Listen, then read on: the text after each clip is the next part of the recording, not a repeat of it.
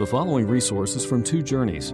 Two Journeys exists to help Christians make progress in the two journeys of the Christian life, the internal journey of sanctification and the external journey of gospel advancement. We do this by exporting biblical teaching for the good of Christ's church and for the glory of God. Please visit twojourneys.org for more resources. Please, if you would, open your Bibles to Matthew chapter 10, completing our study of this great chapter. And the context of this chapter is the advancing kingdom of heaven. From the very beginning and through 10 chapters of Matthew's Gospel, we've seen this theme emerging, becoming clearer and clearer, that of the advancing kingdom of heaven. And Jesus Christ at the center of it. Just as He was the Lamb that was slain, standing at the center of the throne, so also Jesus Christ, the very Son of God, is at the center of Matthew's Gospel as the King of the advancing kingdom of heaven. And so when Jesus began to preach, in Matthew chapter 4, He said, "Repent, for the kingdom of heaven is at hand." The kingdom of heaven is here, now. And what is the nature of that kingdom? It is of a king, Jesus Christ, who is able to look out on a lost and dying world with compassion in His heart and see that they are harassed and helpless, like sheep without a shepherd. And to call His disciples around Him and say, "The harvest is plentiful, but the workers are few. Ask the Lord of the harvest, therefore, to send out laborers into His harvest field." And so He begins with prayer, that we who are His disciples, who are already in the kingdom, should pray and ask Him, the King of the harvest, the Lord of the harvest, to send out, thrust out laborers into the harvest field. But then we go right on into chapter 10, in which Jesus commissions the apostles, these 12 first representatives, these messengers of the kingdom, to go out on a little practice mission trip. And they're going to go out and they're going to proclaim that same message, "Repent, for the kingdom of heaven is near." And He's going to give them authority and they're going to go out. But in His instructions to them, He's going to unfold instructions that are good for 2 millennia of the advancement of the kingdom. We're going to see that the advancement is going to meet severe opposition. And the messengers of the kingdom are going to be persecuted. They're going to be opposed. They're going to be hated maliciously. They're going to suffer. And so, as the Lord of the harvest looks out and sees harassed and helpless sheep, His answer is to send other sheep into the midst of wolves who are going to lay down their lives and be willing to take the gospel so that people might be saved. And so Jesus here in Matthew 10 gives marching orders, not just to the apostles, certainly to the apostles, that's the immediate context, but to all believers throughout all history of how we must take this gospel message even to the ends of the earth. And so He's giving them marching orders, I call it. And at the end here of chapter 10, we're completing these marching orders. And I see in the verses that were read for us this morning 3 great messages. And it's going to be hard to do justice to all 3. Each one could stand alone. But the first is the connection between the messengers and how they're received and treated and how the message that they preached is believed. A connection between the treatment of the messengers and the acceptance of the message. That's the first great theme. The second great theme is the emerging, the nascent, the seed form of the body of Christ. The fact that there is one body, one mission, one advancement of the kingdom, but not everyone has the same role. There are some that are called to be apostles, and then there are some that are called to just give a cup of cold water to an apostle, and neither one loses their reward. And so we see in seed form the beginning of the idea of the complex body of Christ, how not all of us are called to the same function, but all of us are able to be rewarded by faithfulness to that. And the third point is this topic of rewards, of Christian rewards. Jesus mentions it twice in the text that we're looking at today. The rewards given to the righteous, to anyone who receives a righteous man or a prophet, and then even to anyone who gives a cup of cold water. The topic of rewards. And we're going to look at that, how Christ uses rewards as a motivating factor. But through it all, I don't want you to miss the main message. The main message is that we are called to go to a lost and dying world and proclaim this message. Repent, for the kingdom of heaven is here, now, through faith in Christ. Let's look at the first one, and that's in verse 40. It says, "He who receives you receives me, and he who receives me receives the one who sent me." Here we see that receiving Christ's messengers and believing Christ's message are joined together. The immediate context of these words, I think, are support way stations of rest for the tired and beaten apostles. Now, if you look over chapter 10, look with me. Jesus sends them out, beginning at verse 5 and then through verse 10. He basically sends them out with a clear message and a clear ministry, but he says, don't take along any supplies. Don't take along any bag. Don't take along any extra money. Don't take along anything. Just go. And I'll see to your support. I'll take care of you. So he sends them out. But then very soon, as you're reading, you're going to see that they're going to be opposed. There are going to be some people that will not receive them or welcome their words. It's going to be difficult for them. They might be rejected, even by their own family members. A man's enemies be the members of his own house, Jesus says in this text. It's going to be difficult. It's going to be troublesome for you. You're going to be arrested. You're going to be beaten, maybe even put to death. So go ahead and go. Off you go. Don't bring along anything, no food, nothing, just go. How could it be? There must be some way stations of rest. Jesus knows we have bodies. He knows we have psyches. He knows we have morale. Is there no succor given to the advancers of the kingdom of God? Is there no help to be given to them? Of course there is. And so the immediate context is there need to be some people to come alongside the apostles and help them do their ministry. And so anyone who receives you, who takes you in, take it this way, just as hospitality. They didn't have Holiday Inn back then. It didn't exist. And so these apostles went out and they had nowhere to spend the night that night. They could sleep in the town square or in a ditch somewhere. God would not have it so. And so he says, anyone who receives you receives me. He's already dealt with this in verses 11 through 13. Look again at it. He says there, whatever town or village you enter, search for some worthy person there and stay at his house until you leave. How practical is that? Find somebody worthy of the message and stay there. Live there. That's your support. They'll feed you. They'll care for you. They'll put a mint on your pillow. Maybe not. But they'll take care of you. They'll welcome you in.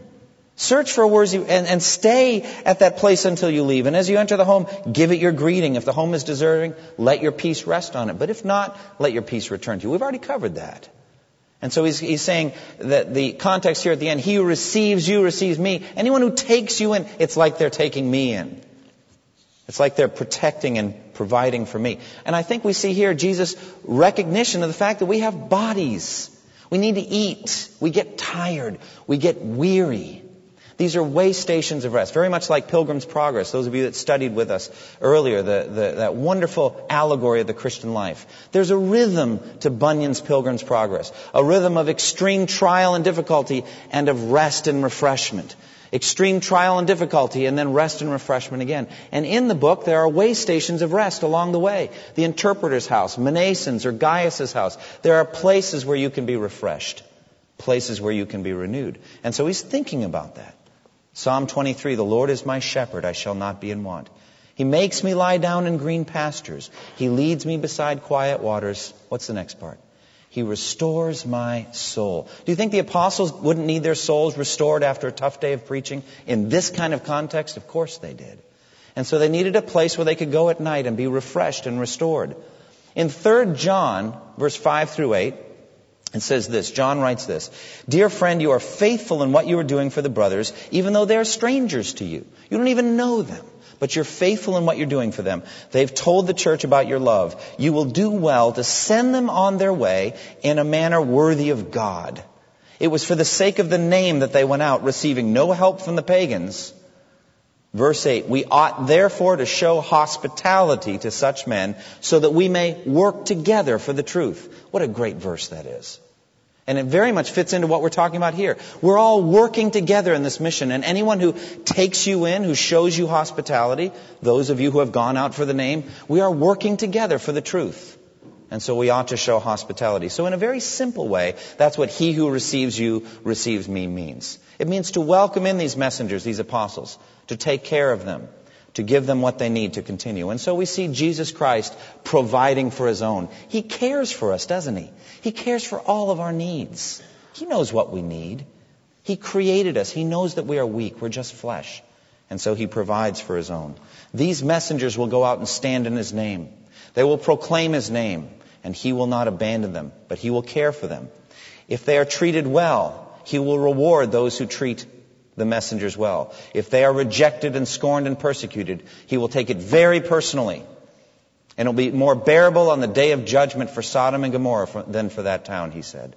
And so on the negative side, there's the threat of punishment and curse on the day of judgment. But here, the positive side, 40 through 42, the promise of reward and of blessing for anyone who receives these messengers and takes them in. Jesus says the exact same thing in that great story of the sheep and the goats.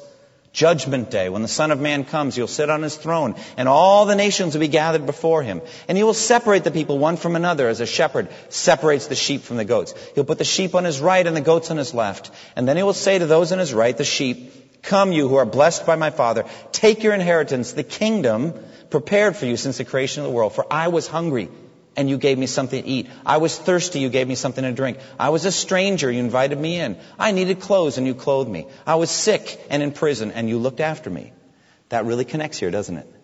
He's sending these apostles out, and anyone who welcomes them in, takes care of them. He takes it very personally. It's like you did it to Jesus himself. Now, why would receiving an apostle in particular be dangerous? Well, it's called guilt by association. These men went out and they turned the world upside down for Christ. They were dangerous people. And they were not well liked in some places. They were, as a matter of fact, hated. And so there's this guilt by association. If you take them in, you're as bad as they are. It's like harboring a fugitive. It's like a crime. And so it took a great deal of courage to take these apostles in and care for them. Look at, for example, Jason in Thessalonica. In Acts 17, verse 5 through 9, it says the Jews were jealous of the apostles, so they rounded up some bad characters from the marketplace, formed a mob, and started a riot in the city. A riot? A mob? Does that happen when you preach the gospel? Can you imagine? Everywhere you go, there's a riot and a mob. That's a tough life. It really is. And so Jason, it seems, took them in and took care of them, welcomed them. They went to look for Paul and Silas, and they didn't find them. So they went to Jason's house where they knew they were staying and dragged Jason and some other brothers before the city officials, shouting, "These men who have turned the world upside down have now come here, and Jason has welcomed them into his house." Stop there. Okay, you see the guilt by association. It took a great deal of courage, therefore, to accept a messenger of Christ, to bring a messenger into your house and say, "Stay with me. I'll feed you. I'll care for you. I'll stand with you in times of trial." But the larger context of this first section is there's a connection between how you receive Christ's messengers and how you believe and accept Christ's message. There's a direct connection between the two. If you treat the messenger well, it's because you're receiving the message well. If you reject the messenger, it's because you're really rejecting the message. And what is the message? The kingdom of heaven is at hand. There is a king, Jesus Christ. He's come to rule the world. He is a good and loving king. He died on the cross that we might have eternal life. He's willing to forgive all of your sins. Through simple faith in Christ, all of your sins can be forgiven. This is the message. If you then begin to beat on the messenger, aren't you really just rejecting the message? Isn't that what's going on? And so there is a connection between how you receive the messenger and how you believe the message. Look at verse 14, Matthew 10. It says, if anyone will not, look what it says, look carefully at verse 14. If anyone will not welcome you or what? Listen to your words. Do you see that? It's a matter of welcoming the individual because you're listening to the words, to the message. There is a direct connection, therefore, between you, the apostles, and your words, the message of the kingdom. Do you see it? In verse 14. Jesus put it this way when he was going through in his ministry. He comes to a place where there's a man named Zacchaeus. You remember Zacchaeus? And Zacchaeus is up in the tree because he's a little guy. We have a child's version of it, and he looks like he's about 18 inches tall. I think he was taller than that. But he was just short of stature, and he couldn't see. And so he goes up on a tree. Why? Because he wants to see Jesus. He's heard all about his ministry. He's heard all about his message. He wants to know Jesus. He's a tax collector. He's hated and rejected. Jesus stops and looks up at the tree and says, Zacchaeus, come down because I'm going to stay at your house. Now, I wouldn't say necessarily that Zacchaeus extended hospitality to him. Jesus kind of demanded it. But Zacchaeus was elated. He was thrilled. And he took Jesus in his house and he repented from all of his sins and was so thrilled. And there's a connection between the hospitality that Zacchaeus extended and the welcoming of the message that Jesus brought. And what did Jesus say? Today salvation has come to this house. Connection between the hospitality and a believing of the message. It's the very thing we've been studying together, many of us in Sunday school, with the book of Galatians. The Apostle Paul in Galatians 4:14 speaks of how they received him and welcomed him in. He says in Galatians 4:14, even though my illness was a trial to you, you did not treat me with contempt or scorn. Instead, listen, you welcomed me as if I were an angel of God, as if I were Christ Jesus himself. Do you see that? Because I was here proclaiming the gospel of Christ, you welcome me as if I were Jesus himself. That's it. He who receives you receives me, said Jesus. And he who receives me receives the one who sent me. A very, very strong connection between a reception of the messenger and an acceptance of the message. We see the same thing lived out in the life of the Philippian jailer. You remember that Paul and Silas were arrested and thrown in jail. The Philippian jailer commanded to keep them in there. Paul and Silas beaten for the crime of preaching the gospel in a dark, ugly, dank prison. Philippian jailer in bed with his family. And Paul and Silas singing hymns. One of those great moments of church history. Singing hymns when suddenly the power of God shook that jail. And all their chains fell off. That's a miracle, by the way. Earthquakes don't make chains fall off prisoners. Earthquakes kill prisoners. All right? But the chains fell off. The doors opened. In effect, God said, you're free, but don't leave because you've got some salvation work to do. Philippian jailer calls for lights, runs in trembling, brings them out and says, sirs, what must I do to be saved? And they said, believe in the Lord Jesus and you will be saved, you and your whole household. And that very night, the Philippian jailer and his whole family believed in the message and they were baptized. And then what do? Paul and Silas, they washed their wounds, set a good meal in front of them, showed them hospitality. There it is. A connection between the acceptance of the gospel message and a washing of the wounds and a setting of a good meal and maybe a warm blanket and whatever they needed to get through their difficult time. Do you see it? A connection between an acceptance of the message and how they treated the messengers. Their wounds were festering and dirty and they were starving before, but he did nothing about it. Why? Because he didn't believe the message. Now he's believed the message and suddenly he reaches out with hospitality. We also see finally the matter of apostolic authority. Do you see the chain of command? He who receives you receives me because I sent you. And he who receives me receives the Father who sent me. You see that? And so these apostles go out with apostolic authority. If you reject their message, you're really rejecting Christ.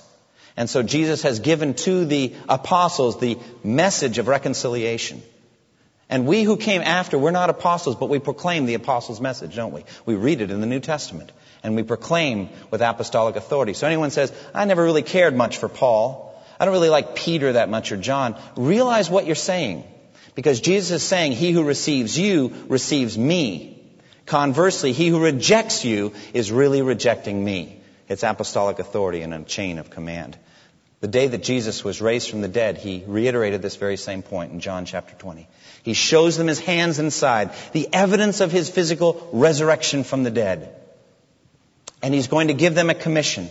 He breathes on them and says, receive the Holy Spirit. And then he says this, as the Father has sent me, even so I am sending you. You see the connection, a chain of command, and so the apostolic authority. Therefore, to resist the apostles was to resist Christ himself. This is the very reason why the Apostle Paul makes so much of his authority. Not because he's on an authority kick, but because he wants the Galatians, for example, to believe his gospel message and accept the gospel message, not as the words of man, but as it actually is the word of God at work among we who believe. And so Paul makes much of his authority for that reason. That's the first point. Receiving Christ's messengers, believing Christ's message. What's the second point? Well, the nascent seed form version of the body of Christ. The main idea here is that there's a direct connection between Christ as the head and his messengers as his body, and there is also an interconnection between each Christian and their role in the advancing kingdom of God. We all are part of the same body. We are all on the same mission. We have the same ultimate goal. And we will be rewarded not concerning whether we had a big or small role in it, but were we faithful to the role that God gave us to do. God may not call you to be an apostle. He may instead put a cup of cold water in your hand and see what you do with it. And so we have in seed form, I think, the idea of the body of Christ. Why do I say only seed form? Because Paul is the one who really develops this for us in Romans and in 1 Corinthians and in Ephesians. But Jesus is the head, and we are the body. It says in Ephesians 1, God placed all things under his feet, speaking of Christ, and appointed him to be head over everything for the church, which is his body, the fullness of him who fills everything in every way. Christ is the head, we are the body. So also, we who are part of the body, it says in Romans 12, are members of it. It says, just as each of us has one body with many members, and these members do not all have the same function, so in Christ, we who are many form one body, and each member belongs to all the others. We have different gifts according to the grace given us. If a man's gift is prophesying, let him prophesy. If it is serving, let him serve. If it is teaching, let him teach. If it is encouraging, let him encourage. If it is contributing to the needs of others, let him give generously. If it is leadership, let him govern diligently. If it is showing mercy, let him do it cheerfully. You see, the doctrine of the body of Christ, we do not all have the same function. And so not all of us are going to be apostles going out and proclaiming boldly the message of the gospel in the way that an apostle would. But according to this teaching, if you receive a prophet because he is a prophet, you will receive a prophet's reward. You receive a righteous man because he is a righteous man, you will receive a righteous man's reward. And if any of you gives even a cup of cold water to one of these little ones, I think that's referring to the apostles, because he is my disciple, you will certainly not lose your reward. And so the basic idea is this: if you assist an apostle according to God, it's the same as preaching as an apostle in terms of eternal rewards. Isn't that freeing? Isn't that wonderful? Because we're not all called to do the same thing, but we can all take part in each other's ministries. You can take part in the ministry of a prophet if you help them do that prophetic ministry. You can take part in the ministry of a righteous man if you assist them in their righteous ministry. You can do all of this because you're part of the body of Christ. God's ways are not our ways. And he looks instead to faithfulness to what he's given you to do. Therefore, let no one despise any support ministry in this church. Let no one elevate any other ministry to this high place as though it's the key thing in the church. There are no one key thing in the church. The key thing is to do what God has called you to do. If he's given you a cup of cold water and you throw it to the ground to go be an apostle, you've sinned against God. That's not what he's called you to do. Give the cup of cold water. If, on the other hand, you're called to be an apostle and you instead trade it so that you can give out cups of cold water, you're not following God's pattern. It is God who has arranged the body, and all the rewards are given according to faithfulness to what he's called you to do. The third point is this concept of rewards.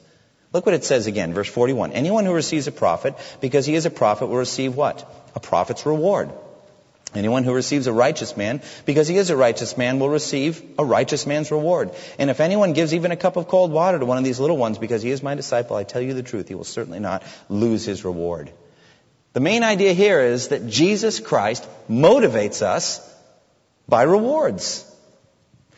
Many Christians feel uncomfortable with that. And rightly so in one sense. We recognize, as we sang earlier in that beautiful song, we can't boast about anything.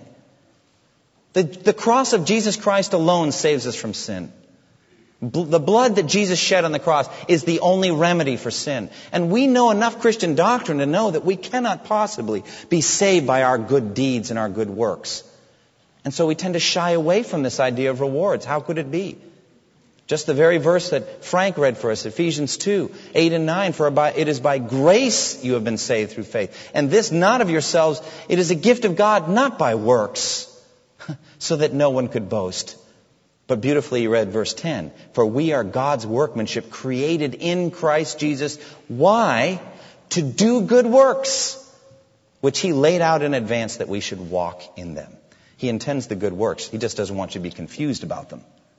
Don't be confused about the good works. They're never to be used to pay for sin. Let me ask a simple musical question. What can wash away my sin?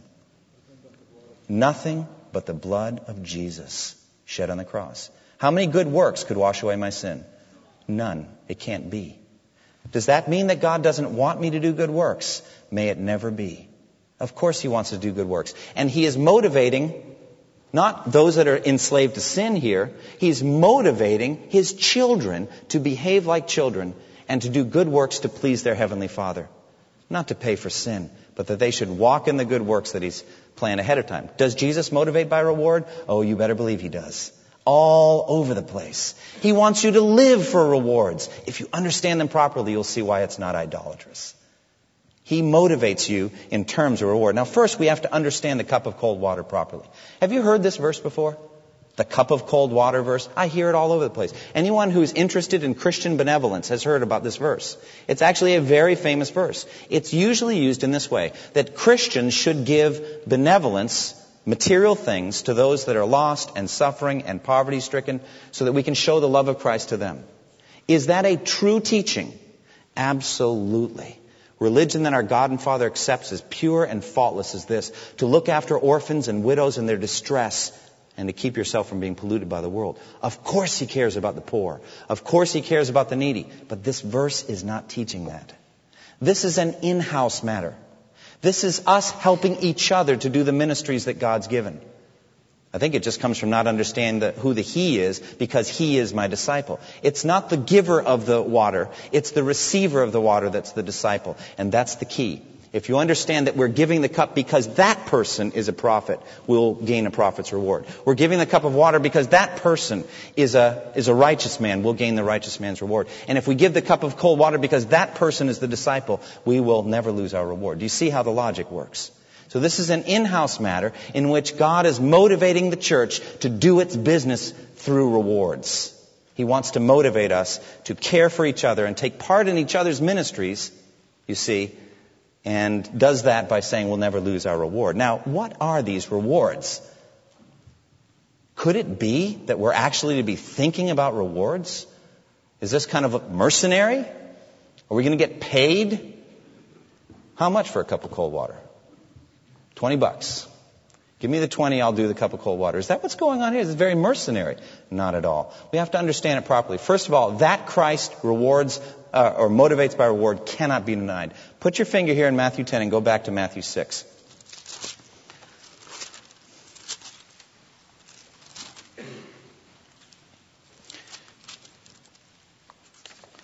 In Matthew 6, Jesus makes it very plain how much He cares about your rewards. He says in verse 1, "Be careful not to do your acts of righteousness before men to be seen by them. If you do, what? You will have no reward from your Father in heaven." Stop there. What is Jesus concerned about on your behalf? He doesn't want you to what? To lose your reward. He's concerned that you're going to be like the Pharisees and do it for trumpeting out your righteousness. And He said, if you do that, you won't get a reward. And I'm worried about that. I'm concerned about that. And so don't do it, because if you do, you'll have no reward. He does the same thing on prayer, or on giving. In verse 3 and 4, He says, "When you give to the needy, do not let your left hand know what your right hand is doing, so that your giving may be in secret. Then your Father who sees what is done in secret, He will reward you." Again, the concept of reward. Verse 6, He speaks of prayer. "When you pray, go into your room, close the door, and pray to your Father who is unseen. And your Father who sees what is done in secret, He will reward you." He does the same thing in fasting in verse 17 and 18. And then He sums it all up in verse 19 through 21. Look at verse 19 through 21. "Do not store up for yourselves treasures on earth, where moth and rust destroy and where thieves break in and steal. But store up for yourselves treasure in heaven." Stop there. What does that mean, store up treasure in heaven? How do you do that? How do you go about doing that? Well, we already know it doesn't mean store up justification, store up forgiveness of sins. We know that. It means store up good works done by faith and by the power of the Spirit. Store them up, and not just a few. Give lots of cups of cold water, millions of them. Be busy doing these kinds of things. Store up lots of treasure in heaven. For where your treasure is, there your heart will be also. Does Jesus motivate by rewards? Yes, He does. Well, what is this reward? Well, I think, as I've studied Scripture, I zero in on a couple of key verses to help me understand. Don't turn there, but write them down. Genesis 15:1, 1 Corinthians chapter 4, verse 5. Genesis 15:1, God appears to Abram and says, "Do not be afraid, Abram. I am your shield and your very great reward." Well, let's take the middle clause out. He says, in effect, "Do not be afraid, Abram. I am your reward." I'm your reward. I'm what you get. Okay? Well, how does that connect to going into the room, closing the door, and praying to your Father who's unseen, or not letting your left hand know what your right hand is doing, or any of these meticulous, smaller, cup of cold water good works? How then? 1 Corinthians 4:5. This is what Paul says. Therefore, judge nothing before the appointed time. Wait till the Lord comes. He will bring to light what is hidden in darkness, those secret things, and will expose the motives of men's hearts. At that time, each will receive his, listen, praise from God. That's the reward. Praise from God. Is that not worth living for? To have God say, well done, good and faithful servant. You've been faithful with a few things. I'll put you in charge of many things. Enter into the joy of your master. And not just once, but over many, many good works. I saw that cup of cold water. Well done, good and faithful servant. I saw that you received the righteous man in your house. Well done, good and faithful servant. Again and again. How many times is enough on that? I just want 10 times for God to say, well done, good and faithful servant. I want 10 billion. I want him to be pleased with me. I want to live every moment to the pleasure of God. And if I please him, he's going to include me in that pleasure on Judgment Day. And I'll be pleased too. That's the reward. So let's store up lots of them. Let's have lots of cups of cold water. Let's have God pleased with us lots. And let's see the kingdom of heaven advance. Now, I have a whole bunch of stuff in here on the theology of rewards. And I don't have time right now. But I'll say this very simply. The reward must be done for the motive of the glory of God. By faith. It must be done in a loving manner. Can you imagine being an apostle? Go out, tough day preaching. People rejecting, people screaming, people stoning you, people upset. And then you come home and your host says, sit down over there. I've got food for you, but I want you to realize just how much it cost. And here's a cup of cold water, but you realize in Palestine how hard it is to get it cold? So here, drink it. You want to go crawl into a ditch somewhere. God doesn't reward that. How do I know God doesn't reward that? It says, if I have a faith that can move mountains, but have not love, I am nothing. If I sell all I possess and give to the poor, and surrender my body to the flames, but have not love, it profits me nothing. What does that mean, it profits me nothing? No reward. If you do it in a surly, unloving manner. And so by faith, in a loving manner, for the advancement of the kingdom, these things will be rewarded. Ultimately, he rewards what you have opportunity to do. So then, as you have opportunity, let us do good to all men, especially those who belong to the family of believers. What application can we build for this? Well, I would say simply this. First of all, realize that God delights in small things. You realize what Christ has done here for us? What has he done? He's taken a worldwide Great Commission, which could threaten to crush us with discouragement, and breaks it up into a series of cup of cold waters given. Bite-sized pieces. Every meal, we sit down with our 16-month-old, 17-month-old now, keeps growing. He's getting molars now. I'm excited about the molars. And you know why? Because I don't have to cut the pieces of meat in as small pieces, right? You have to just about puree some of these things. Just cut them up, tiny little things. And why? Because he can't handle the whole thing as it is. Can you? Can you handle, make disciples of all nations, baptizing them in the name of the Father and Son and Holy Spirit, and teaching them to obey everything I've commanded? Can you handle that? I like that cup of cold water psychology. What it does, it takes that huge thing and breaks it into small, bite-sized pieces that I can handle. Every day, a cup of cold water given in his name, he's going to honor it. The kingdom of heaven will advance today. That's brilliant. And so we don't despise small things. Do what you find in your hand to do today. Pray the prayer. Give the money. Encourage the servant of God. Give the cup of cold water. Serve God, and you will never lose your reward. Be faithful in the things he's called you to do. God has called us to go. God's work done in God's way will never lack God's supply. Go boldly and preach. He will bring children of God alongside you to help you. He will. Proclaim it boldly and do it expectantly. God will never forget any of the things you've done to build his kingdom. I want to give a quick word now to any of you who have never trusted in Christ. We've been talking about a kingdom of heaven. We've been talking about Jesus Christ. What it means is that Jesus is the Lord, the center of the kingdom. He died on the cross to give eternal life to any who will trust in him.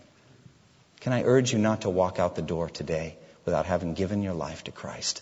Come into the kingdom of heaven. Trust in Him. Believe in Him, and He'll give you eternal life. Thank you for listening to this resource from twojourneys.org. Feel free to use and share this content to spread the knowledge of God and build His kingdom. Only we ask that you do so for non-commercial purposes and in accordance with the copyright policy found at twojourneys.org. Two Journeys exists to help Christians make progress in the two journeys of the Christian life, the internal journey of sanctification and the external journey of gospel advancement. We do this by exporting biblical teaching for the good of Christ's church and for the glory of God.